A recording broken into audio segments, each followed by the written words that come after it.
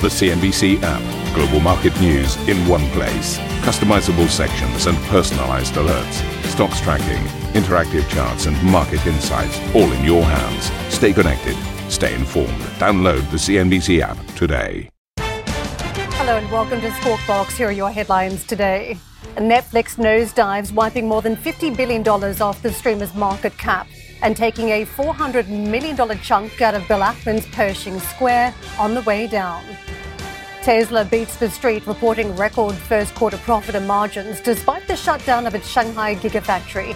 CEO Elon Musk says the EV maker hopes to avoid more price hikes. The current pricing is anticipating what we think is the probable growth in costs. And if that growth in cost does not materialize, we actually may slightly reduce prices. Good morning, everybody. French President Emmanuel Macron and far-right rival Marine Le Pen clash in their first and only televised debate before Sunday's vote, with inflation reform and Russia dominating proceedings. I say this with great gravity tonight, because for our country this is bad news, because you depend on Russian power, and you depend on Mr. Putin. He knows full well I'm an absolutely, totally free woman. You received Putin with great fanfare at Versailles. In 2017, you welcomed Putin at Brégançon, your holiday resort. And Russia flexes its military might, testing a nuclear-capable intercontinental missile in a move President Putin says will give the United States and its allies something to think about.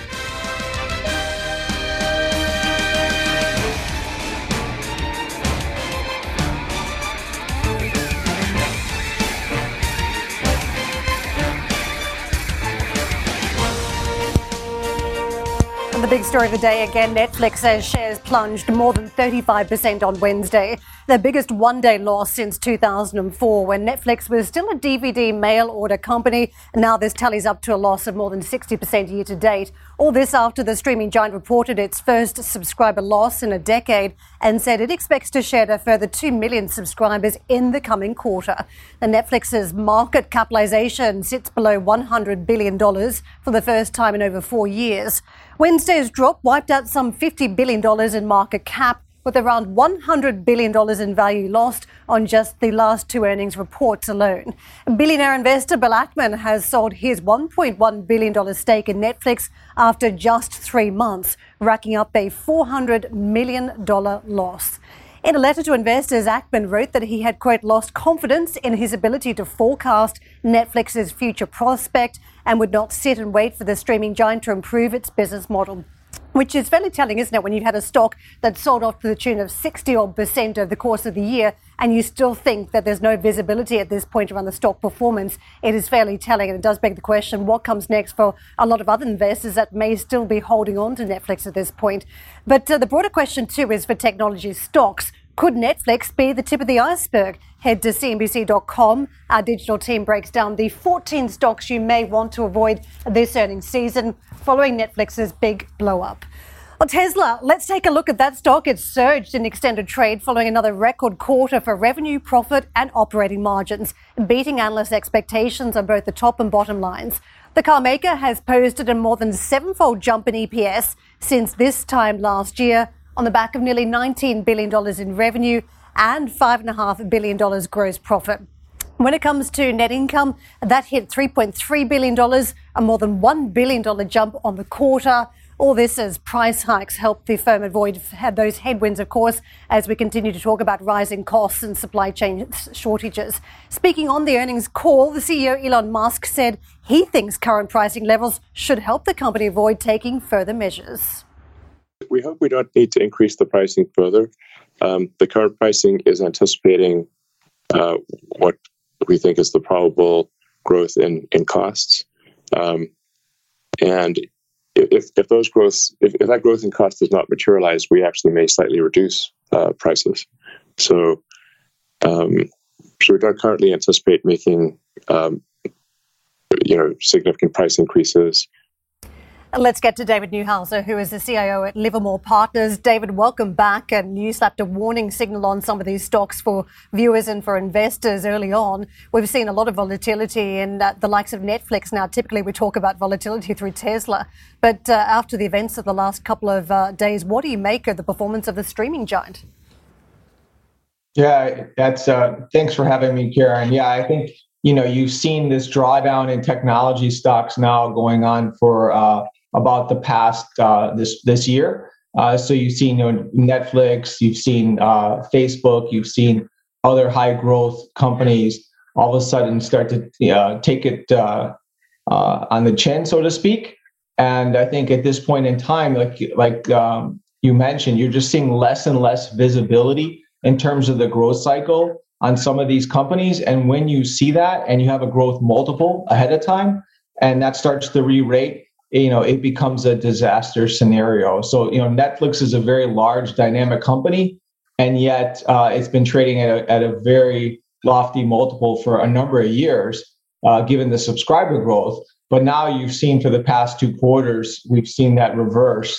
And we've seen debt build over the past several years too, with the increased new content. So it's a troubling situation, and I have no doubt that the road ahead is going to be pretty bumpy. I was calling it a widowmaker trade as we saw some of the early signals yesterday. We're talking about a stock now down more than 60%, a fairly big name stock that has fairly wide ownership here. We mentioned before about Ackman selling this stake, given the lack of visibility. But what does this tell you about the holdings that some investors have had in big technology names that they may have to shed? And that's not alone as we talk about Netflix here. Meta, for instance, a company that we normally used to call Facebook, has been down 40% so far this year. And we're coming up to an earnings season for that stock too.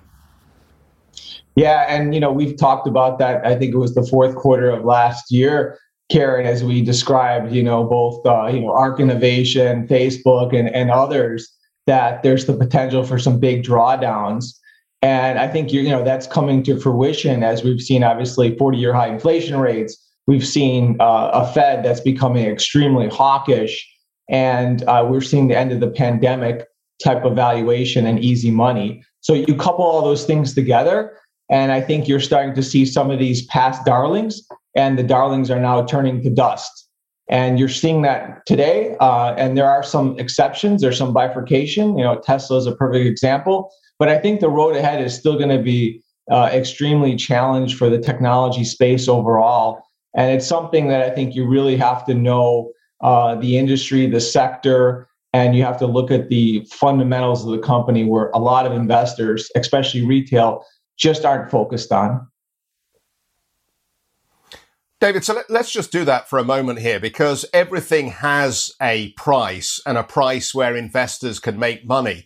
We've seen quite a dramatic drop in Netflix's share price so far, but this is still a business with 222 million subscribers globally. And the CEO, Reed Hastings, has said that he is willing to look at a shift in the business model to a subscriber-based model. So in many ways, there are lots of things to like about Netflix, and basically the business has got a whole lot cheaper. What is a good entry price, do you think, for the business at this stage, given its current model and how that could be changing? Yeah, I think that's tough to value, because it's one thing, like you described, that, prices come down, right? The share price is down something like 60%. So historically, even, at Livermore, like we're bottoms up type investors, right? We're looking for situations that have been blown down and we think is a good investment. But at the end of the day, you have to get a really strong understanding of the business model. And the business that is and was Netflix, as described, is starting to really change. So they're looking at altering a model that I think could alter a ton of different dispersion to the model and therefore earnings. And that's a challenge. That's a real challenge for any company, no matter the size. And there's a lot of operating leverage here. So, if they get it right, I think there's a path to kind of claw back. But I think the grand scheme of things, if you look at, what's been happening, right? We've seen, 40-year high inflation. So the consumer just now is starting to get pinched. We've seen massive explosion of competition and content, where there's, everybody is obviously vying for eyeballs, right? So eventually, there's only so much time in the day, and ultimately, consumer is going to determine where they want to spend that. So I think there is the business model is adjusting, and it also has its share of headwinds. So I think going forward, it's going to be really tough to value where you should be looking at buying the stock today and where the stock could potentially regrow.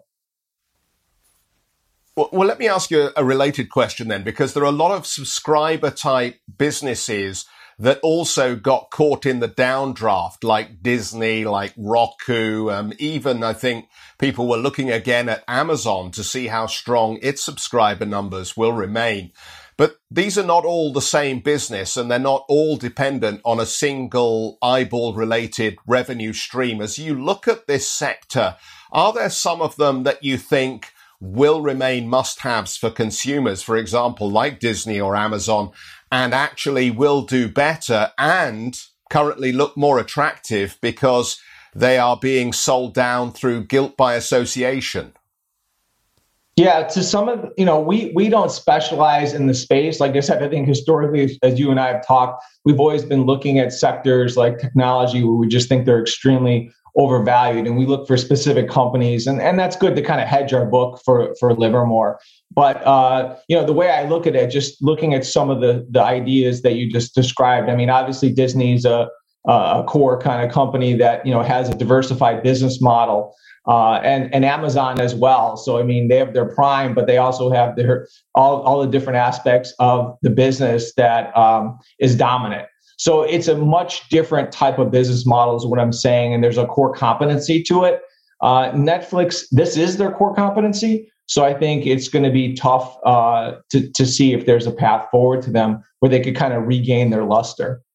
We've got so many more questions for you, but unfortunately a busy earnings day here in Europe this morning. So we'll catch up on another occasion. But thank you so much for joining us again. David Newhouse with us, the CEO at Livermore Partners. We are taking a quick break, but coming up, the French President Emmanuel Macron cements his front-runner status after a debate against Marine Le Pen. This just days before the runoff in the country's presidential election. We'll have more from the team on the ground in Paris right after the break. Ambition to me is about doing better. I think ambition creates a pathway. The best advice I can give someone starting off a career is don't have a career, have lots of careers, try loads of different things. Talk to people and put your ambition out there. I don't feel that I've hit peak ambition because it's a learning journey. CNBC is where ambition meets opportunity. What does living ambitiously mean to you? Hear it from our CNBC anchors, reporters and global business leaders on CNBC.com.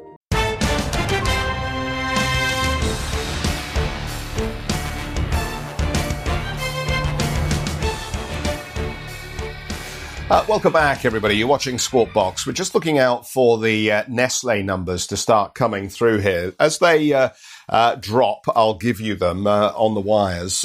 Quarterly sales then up 5.4% to 22.2 billion Swiss franc, which is pretty much ballpark and positive, I think, in terms of the expectation around the revenue number, and pretty much in line with what these businesses tend to deliver over time.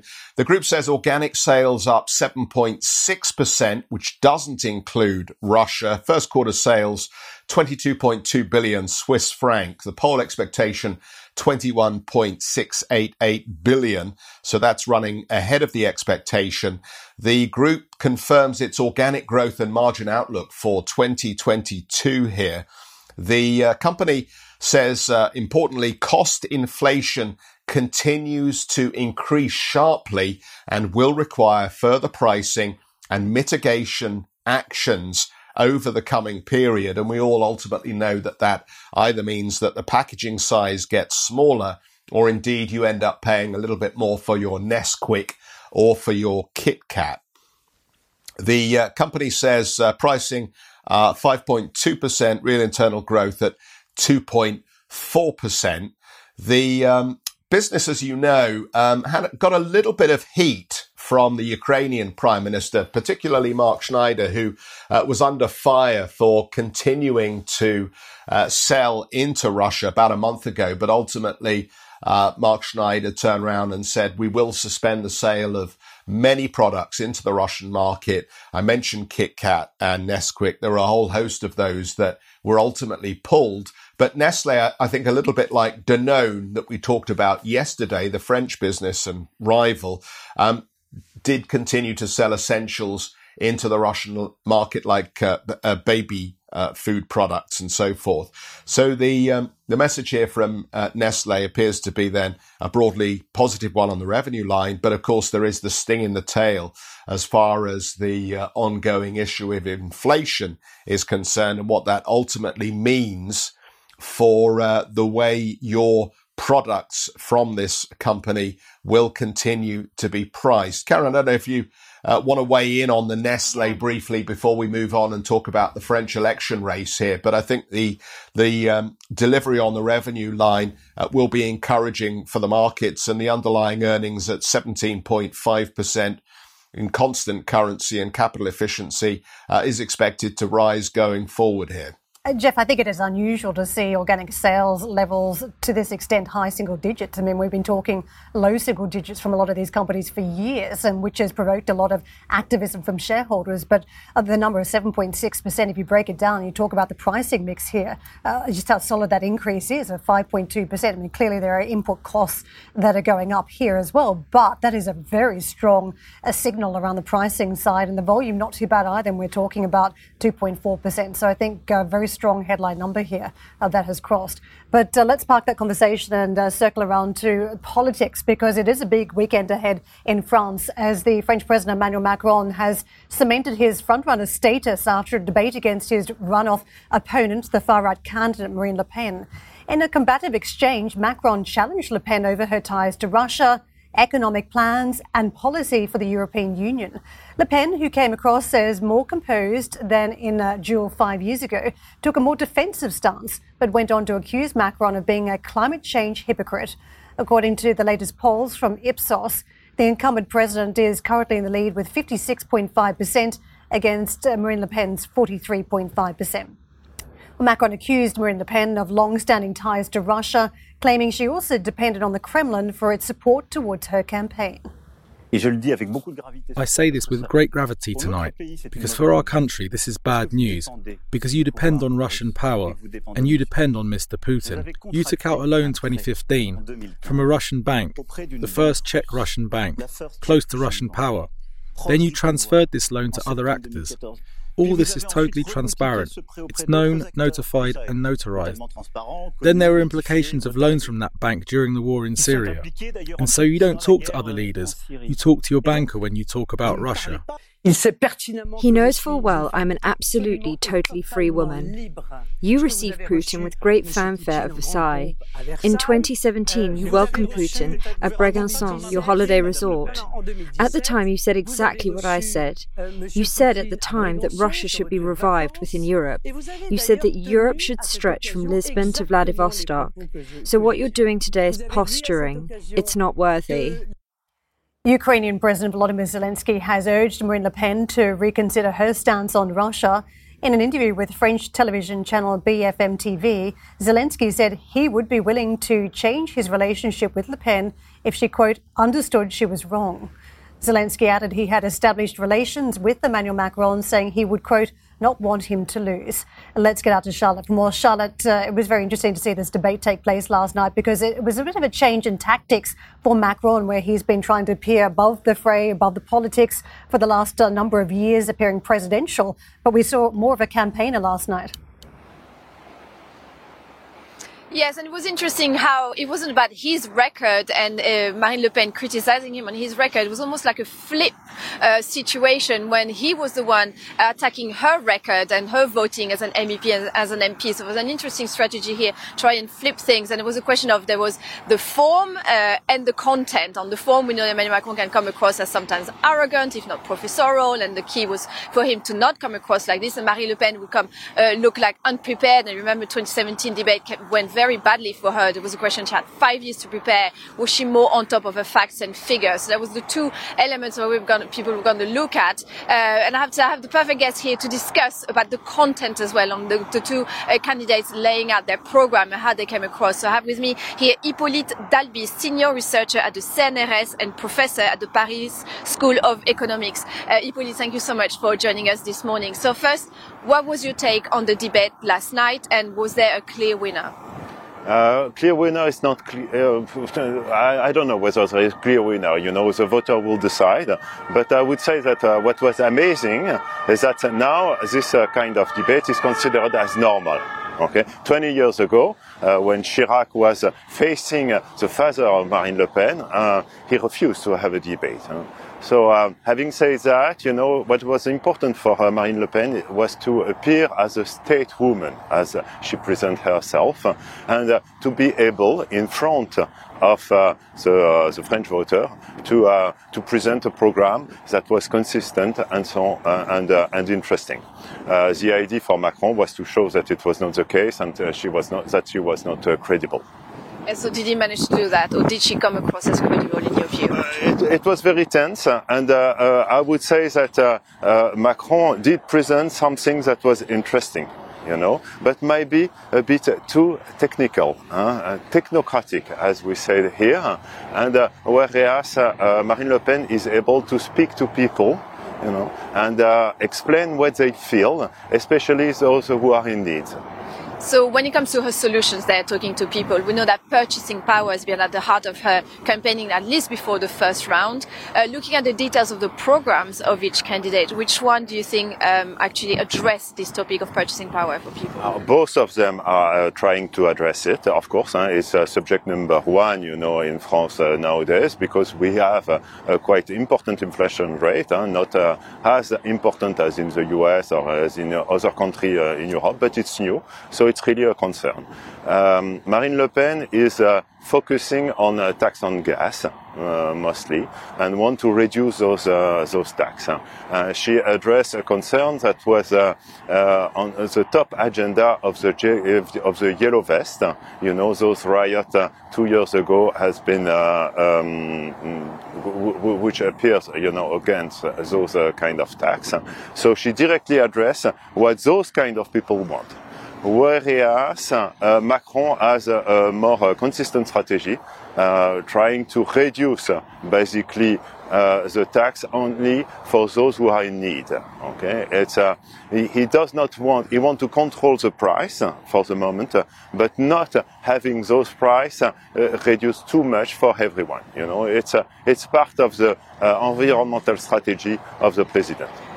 Can I ask you about the EU, because we know that in 2017 Marine Le Pen campaigned on the Frexit. It's not the case anymore, and she insisted on that last night. But in effect, what Emmanuel Macron was saying is that, in effect, a big element of the program would imply a kind of a Frexit without saying the name. What would be the implications for the French economy and for the EU of a Le Pen presidency?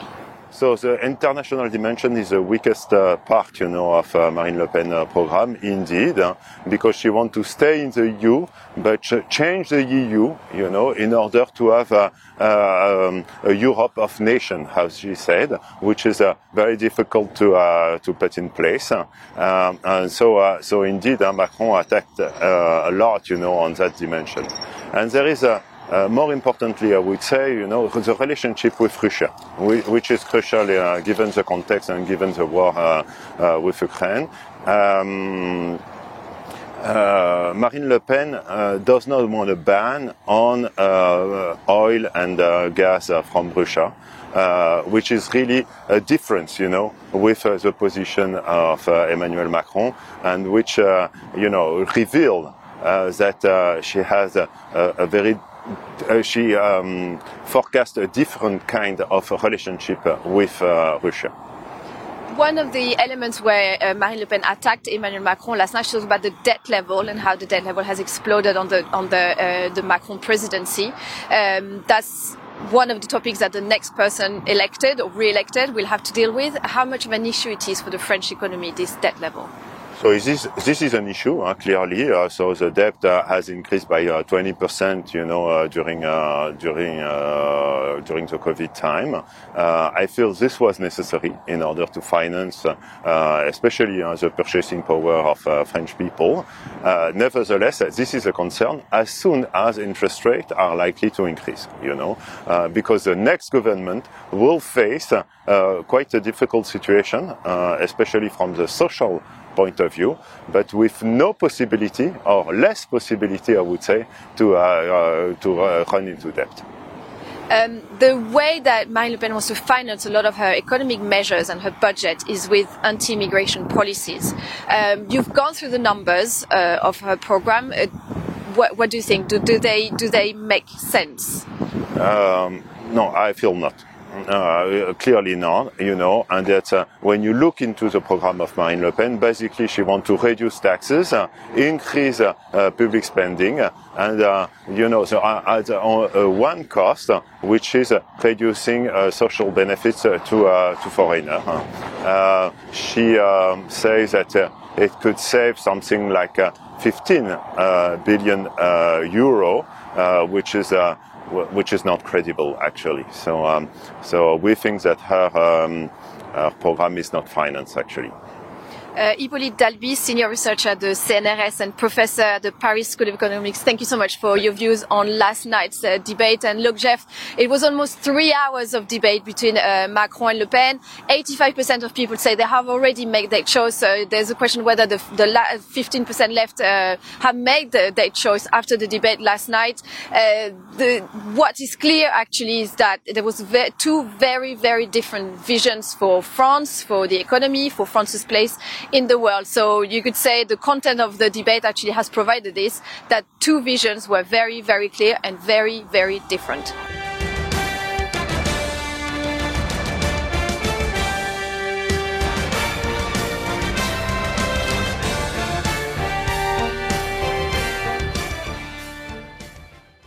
Thank you for listening to Squawk Box Europe Express. For more market-moving news, you can head to cnbc.com. Or join us again on the show with Jeff Cutmore, Steve Sedgwick and Karen Cho, weekdays on CNBC.